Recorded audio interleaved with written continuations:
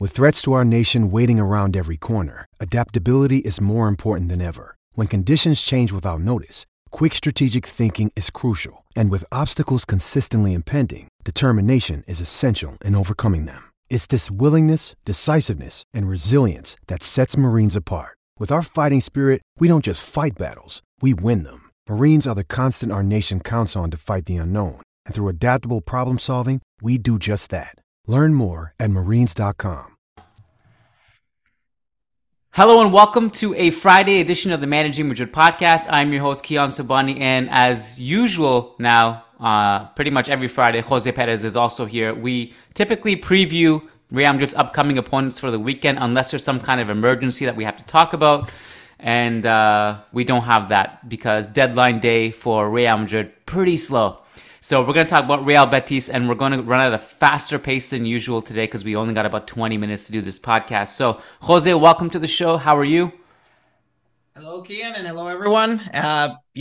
Ready to talk. I guess after in the previous two weeks, there was definitely things that merited more analysis than the usual league opponent, but this time it's a big one. So. This time it's Betis, and I do look forward to talking about them. It's a big game. Betis has, in the past few years, has been a tight game for us. It's not necessarily been easy, and they are a formidable opponent. Obviously, it goes without saying, but in case you didn't know, these are the last two remaining undefeated teams in La Liga. Betis, like Real Madrid, are 3 of 3. Their margins of victory have been a little bit more narrow and tighter than Real Madrid's victories, to be sure, but they are undefeated, and they are coming to the Bernabeu for Real Madrid's first home game of the season. So, Jose, where do you want to start with this? What do you have in your mind that you think we should lead with in terms of scouting Real Betis? Yeah, I think it's good to just start with how their summer went and what the expectations are right now. So for Betis, the main thing, I would say what they want to do is that they're probably kind of disappointed that they did not make it to Champions League spots last season. They were in Champions League spots for a good while, but then Sevilla and Atletico ended up making it and recovering on time. So I think that's the biggest thing that they would like to change. I think what a successful season for Betis looks like right now is doing kind of a deeper run into the Europa League, hopefully something like semifinals, and try to nab that Champions League spot that looks, frankly, with the current status of, with Atletico, they always look like they're doing poorly, then they somehow figure out a way. But Sevilla in particular looks like they'll be in trouble this year. So that seems like a pretty good opportunity for them to finally nab that Champions League spot. They are going to be looking to doing that. And they'll have to do it mostly with the same squad that they had last year. I mean, if you listen to every sporting director in La Liga at the moment, they're going to give you almost the same answer.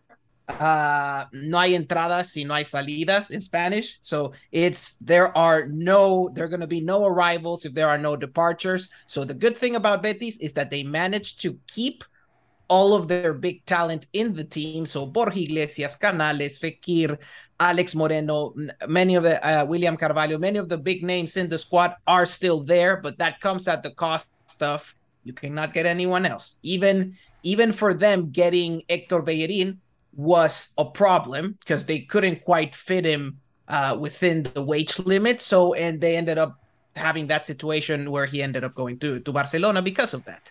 So that's the current state of Betis. They managed to sign Luis Felipe from Lazio, a new central defender, and Luis Enrique, an interesting winger from Fluminense, but it's a relatively low-key market for them. And with those little reinforcements, they'll try to see if they can improve their performance a bit this year.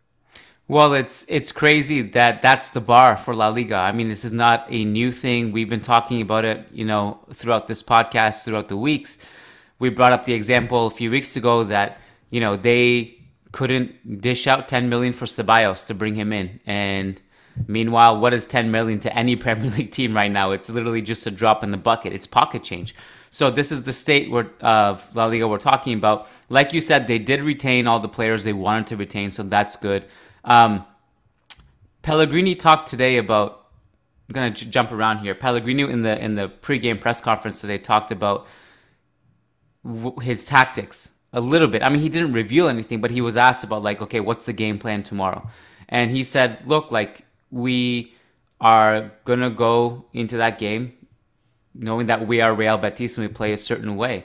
And maybe there will be some tactical adjustments, but we're not going to really deviate much apart from some adjustments. So I'm wondering if you can talk about how they have played in the first three games. And if they do make some adjustments, what do you think those adjustments will be? Yes, so it's good that we go into that because I've been preparing kind of a longer article on Pellegrini for Between the Post, like something like more tactical and going more in depth into his team for this weekend.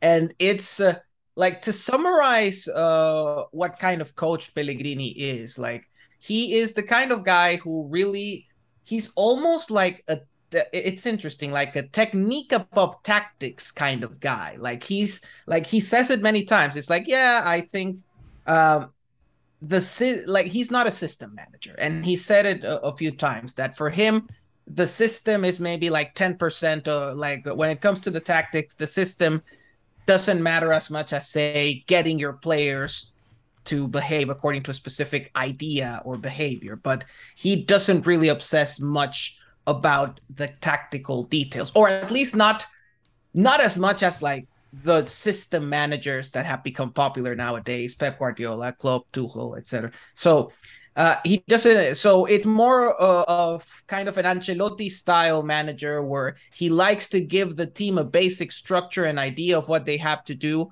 and then he leaves individual player decision making and technique do the rest of the job. And then, as far as that, just the other thing that is very noticeable from Pellegrini is that he always has the kind of speech of like, we don't really change much what you were doing depending on the opponent. It's very different from, say, like you have Unai Emery. Every time he faces a different opponent, you can see relatively big changes in the system depending on who the opponent is. For example, if he's going up against Real Madrid, he might decide, okay, we have to take on Vinicius. Let's put two right backs, one at right back, one at right wing, in order to defend Vinicius. That's the kind of thing that Pellegrini doesn't usually do. So, to be frank, I don't expect that many adjustments. So the main thing that could be concerning. So I just gave the two right back example, kind of because Pellegrini may actually like he's a guy who normally wouldn't do this, but the problem is that after the whole transfer market thing, they don't really have an ideal right back. So the player who is there, who is Aitor Rival, is actually a right winger who had been kind of disappointing in the position and has been recently turned to an emergency right back because of the injuries that they have. Like basically, their two right backs in the squad are injured, and now Rival has to be the right back. So it does make me wonder whether there's going to be any sort of adjustment there, whether maybe another. It's just that at this point, I'm looking at the squad. What defensive player could they put there? Ooh, yeah, I'm not entirely sure. So, but that's the main thing that they need to think about, like whether they want to leave this emergency right back against Vinicius tomorrow, and whether they have to do any kind of specific adjustment there, because up to now, like his first few games this season for Betis have actually been decent from a defensive perspective. He's tracking back, he's doing a decent job marking, but marking Vinicius is a whole other level. So that's what we don't know at the moment, whether he's prepared to face that. Probably not. So what you're saying is one of the key matchups in this game, as is like always the case with these previews, is Vinicius versus their right back, and in this case, he's not even a right back, and obviously, yes, yeah, and obviously Montoya is injured. The other thing for them, Pezea, who is their starting center back, he's obviously I don't know if yes. I don't know if you mentioned him. Yeah, I don't think you did. No. And William Carvalho, who starts in their midfield, is also injured and not playing this game. So Yeah, it'll be interesting to see what the adjustments are for sure.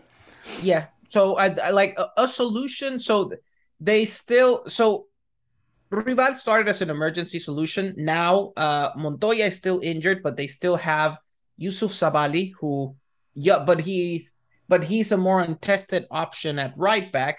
Uh, they he could play what he could do. What Pellegrini could do is kind of do like an Emery kind solution of like a double right back. You put Rival, who's a winger, who's really a winger. You put them at the right, and then you put Savali as the right back, and you can use that to try to double team Vinicius. Like I said, if I were a betting man, I would not bet that will happen. Like I'm assuming that Pellegrini is not going to change that, and it's going to be a similar and it's going to be kind of a similar thing to what he's done in previous games. Like if there are adjustments, it's going to be uh yeah, like certain tactical tweaks or try to attack telling Juanmi to attack the back of Real Madrid's right back more often, but I have a feeling that it's not going to be player changes apart from the ones that are injured or suspended.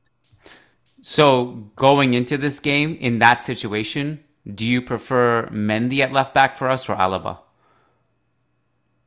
For this one, so one of the interesting things with Betis is that I don't think they have and it's something that limits Betis in terms of attack is that they don't have a player who's a massive one versus one threat. Like I think about everyone in that squad, Juanmi Canales, even Fekir, like he's of course like the Fekir of maybe 7 years ago would have been a different thing, but the current Fekir is not that kind of explosive 1v1 threat. So all of those players don't pose the kind of 1v1 threat that, in my opinion, would require Mendy. So I don't see him as necessary for this particular game. And even like, especially if Betis plays how they usually do with say Canales more on the right, um, then what will usually happen is that the right winger role will actually be playing more inside. So I'm not because the Betis has also a winger Rodri, but he he looks a bit raw, so I don't think he's gonna play for a game of this size. So I am working under the assumption that that the way they're gonna line up is gonna be in the double pivot. Guido Rodriguez always the six. This time it could be the double pivot since Carvalho is not there. Could be Guardado. And then up front, you're going to have Juanmi on the left, Fekir roaming around everywhere, uh, nominally in the middle, and then Canales kind of on the right. And that's kind of a narrow attacking midfield. Well, yeah, it is kind of narrow, really. None of them like to play on the wings or anything. They will usually try to move inside. So defensively, it doesn't feel like that much of a challenge for Real Madrid fullbacks. Definitely not on the left back side. On the right back side, you just have to be careful about Juanmi because this man makes a living in that channel between right center back and right back.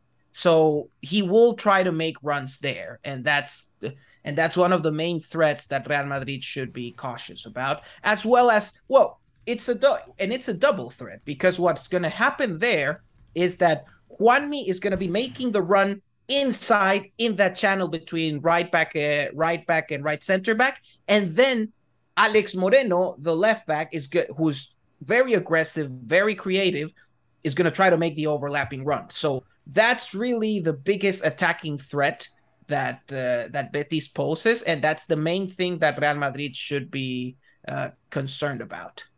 So you basically flip through what the starting lineup will be essentially kind of a 4-2-3-1. Yes. Fekir roaming in the hole. And I don't think you mentioned the man of the hour, Borja Iglesias, who has 4 goals already. Now, like 2 of them penalties, but he's been in really good form to start this season. Talk to me about his threat. Like, what kind of striker is he? And what kind of threat does he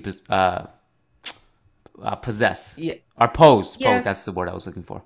So Iglesias is actually a rather complete striker. Like, I wouldn't say, the way I think about Borja Iglesias is not so much a guy who's like a 10 out of 10 in anything, but he's like a solid 7 or 8 out of 10 in several things. And he knows when to use each one. Like, he's learned, especially now that he plays at Betis, he's learned to play, to have more of a link up play, to participate in possession. So he can do the whole receive back to goal and then lay it off to his midfielders. He's a big guy, so if you, and I think that does affect, that can affect center back selection, especially now. Like, I like the fact that Ancelotti mentioned last time that he was like, okay, I wanted Rudiger and Militao here because this is what the opponent's attackers look like. And if we are thinking in those terms, yes, fighting off Borja Iglesias with, say, Alaba or Nacho could be a problem. He's a big guy. He likes, like, and he said it in interviews, like, he actually likes that contact with the opposition defenders, so he likes to go for the jostles and everything. So it's good to defend him with more physical defenders like Rudiger, Militao. That's the main thing uh, that we need to be aware of. And then, but then he's also, even though he's not fast, he's also quite smart at knowing when to make runs. Just like a bit like Juan. Well, Juanmi is the expert there, but both of them are players who, despite not being particularly fast, are good at knowing when to make the runs. If you have defenders like Rudiger or Militao, that complicates life a lot for them because those two have like insanely good recovery speed. So even if you get outsmarted, even if you outsmart those two for a second, they might catch up. So that so defending with I say this is a good game, another good game to try out Militao and Rudiger to see how it works out, because those two have a pretty good recovery pace and they have the strength to fight off Borja Iglesias. So it might be a good situation to try that. So I think we got all the injury news too, right? So just to flip through it really quickly or to summarize it, Pezella is not there. He's suspended. Carvalho was not in the squad list. Ruibal, by the way, I don't know if this was mentioned. I'm just seeing it for the first time. He's actually doubtful. He was listed as doubtful, sorry, but he's in the squad. So he may not even be 100%. Obviously, the long-term injuries to the two guys on the right, Camarasa and Montoya, those are from last season, but they're still lingering. And for Real Madrid, only Vallejo and Odriozola, I don't think we were going to go that deep anyway. So that's that. Jose, I'll hit you with some trivia, and hopefully you haven't researched this, but maybe you have, before we wrap it up here. How many goals have these two teams scored in the last three matchups against each other combined? The last three games head to head. Let's see. I'm going to say there's at least 1-0-0, so I'm going to go out on a limb and say one goal. That's correct. One goal in the last three outings. So 2 0-0s and one 2-0. Real Betis victory 1-0 at the Bernabeu, which I remember. That's the one I do remember because I remember how that game went down and how we lost, and it was a counterattack by Betis. So it's interesting, like the games against Betis. So it's interesting, like these games, because I think neither Real Madrid nor Betis are particularly strong defensive teams. Both of them can, well, especially Betis can be kind of come to it like vulnerable on the counter. But I think Real Madrid games with Betis don't play out that way. They don't play out in that, I don't know, they let Betis have possession, then hit on the counterattack with Benitez. Like, that doesn't get to happen that often. I think Betis has been fairly good at slowing down the games, keeping possession, and then losing the ball, and then not losing the ball too close to their goal so that you get a good counterattack. So I would also expect like a rather close game this time around, just 1 or 2 goals. Based on recent history, that could add up. I also just want to say I made a mistake. That actually, the 1-0 was a Real Madrid victory away from home away to the Benito Villamarin. The one I was thinking of actually was a previous 1-0 loss at the Bernabeu. And now that I'm thinking about this, and I haven't thought too deeply about it, obviously, but there was also that game when Solari was in charge, when he took over, and we played like ultra defensive, like the most stereotypical Catenaccio, like Diego Simeone shithousery deep block against Betis, and we won that game as well. I have memories of that because the fan base was very upset at the manner of how we won that game. I think that was the game where he played like some kind of 5-3-2 with like Benzema and Vinicius up front. Yeah, it was hilarious because and he was trying to play those two on the counter. But yes, yeah. that I remember. Yeah.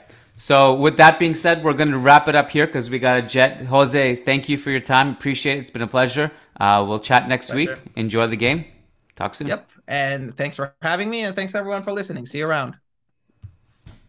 Sports Social Podcast Network.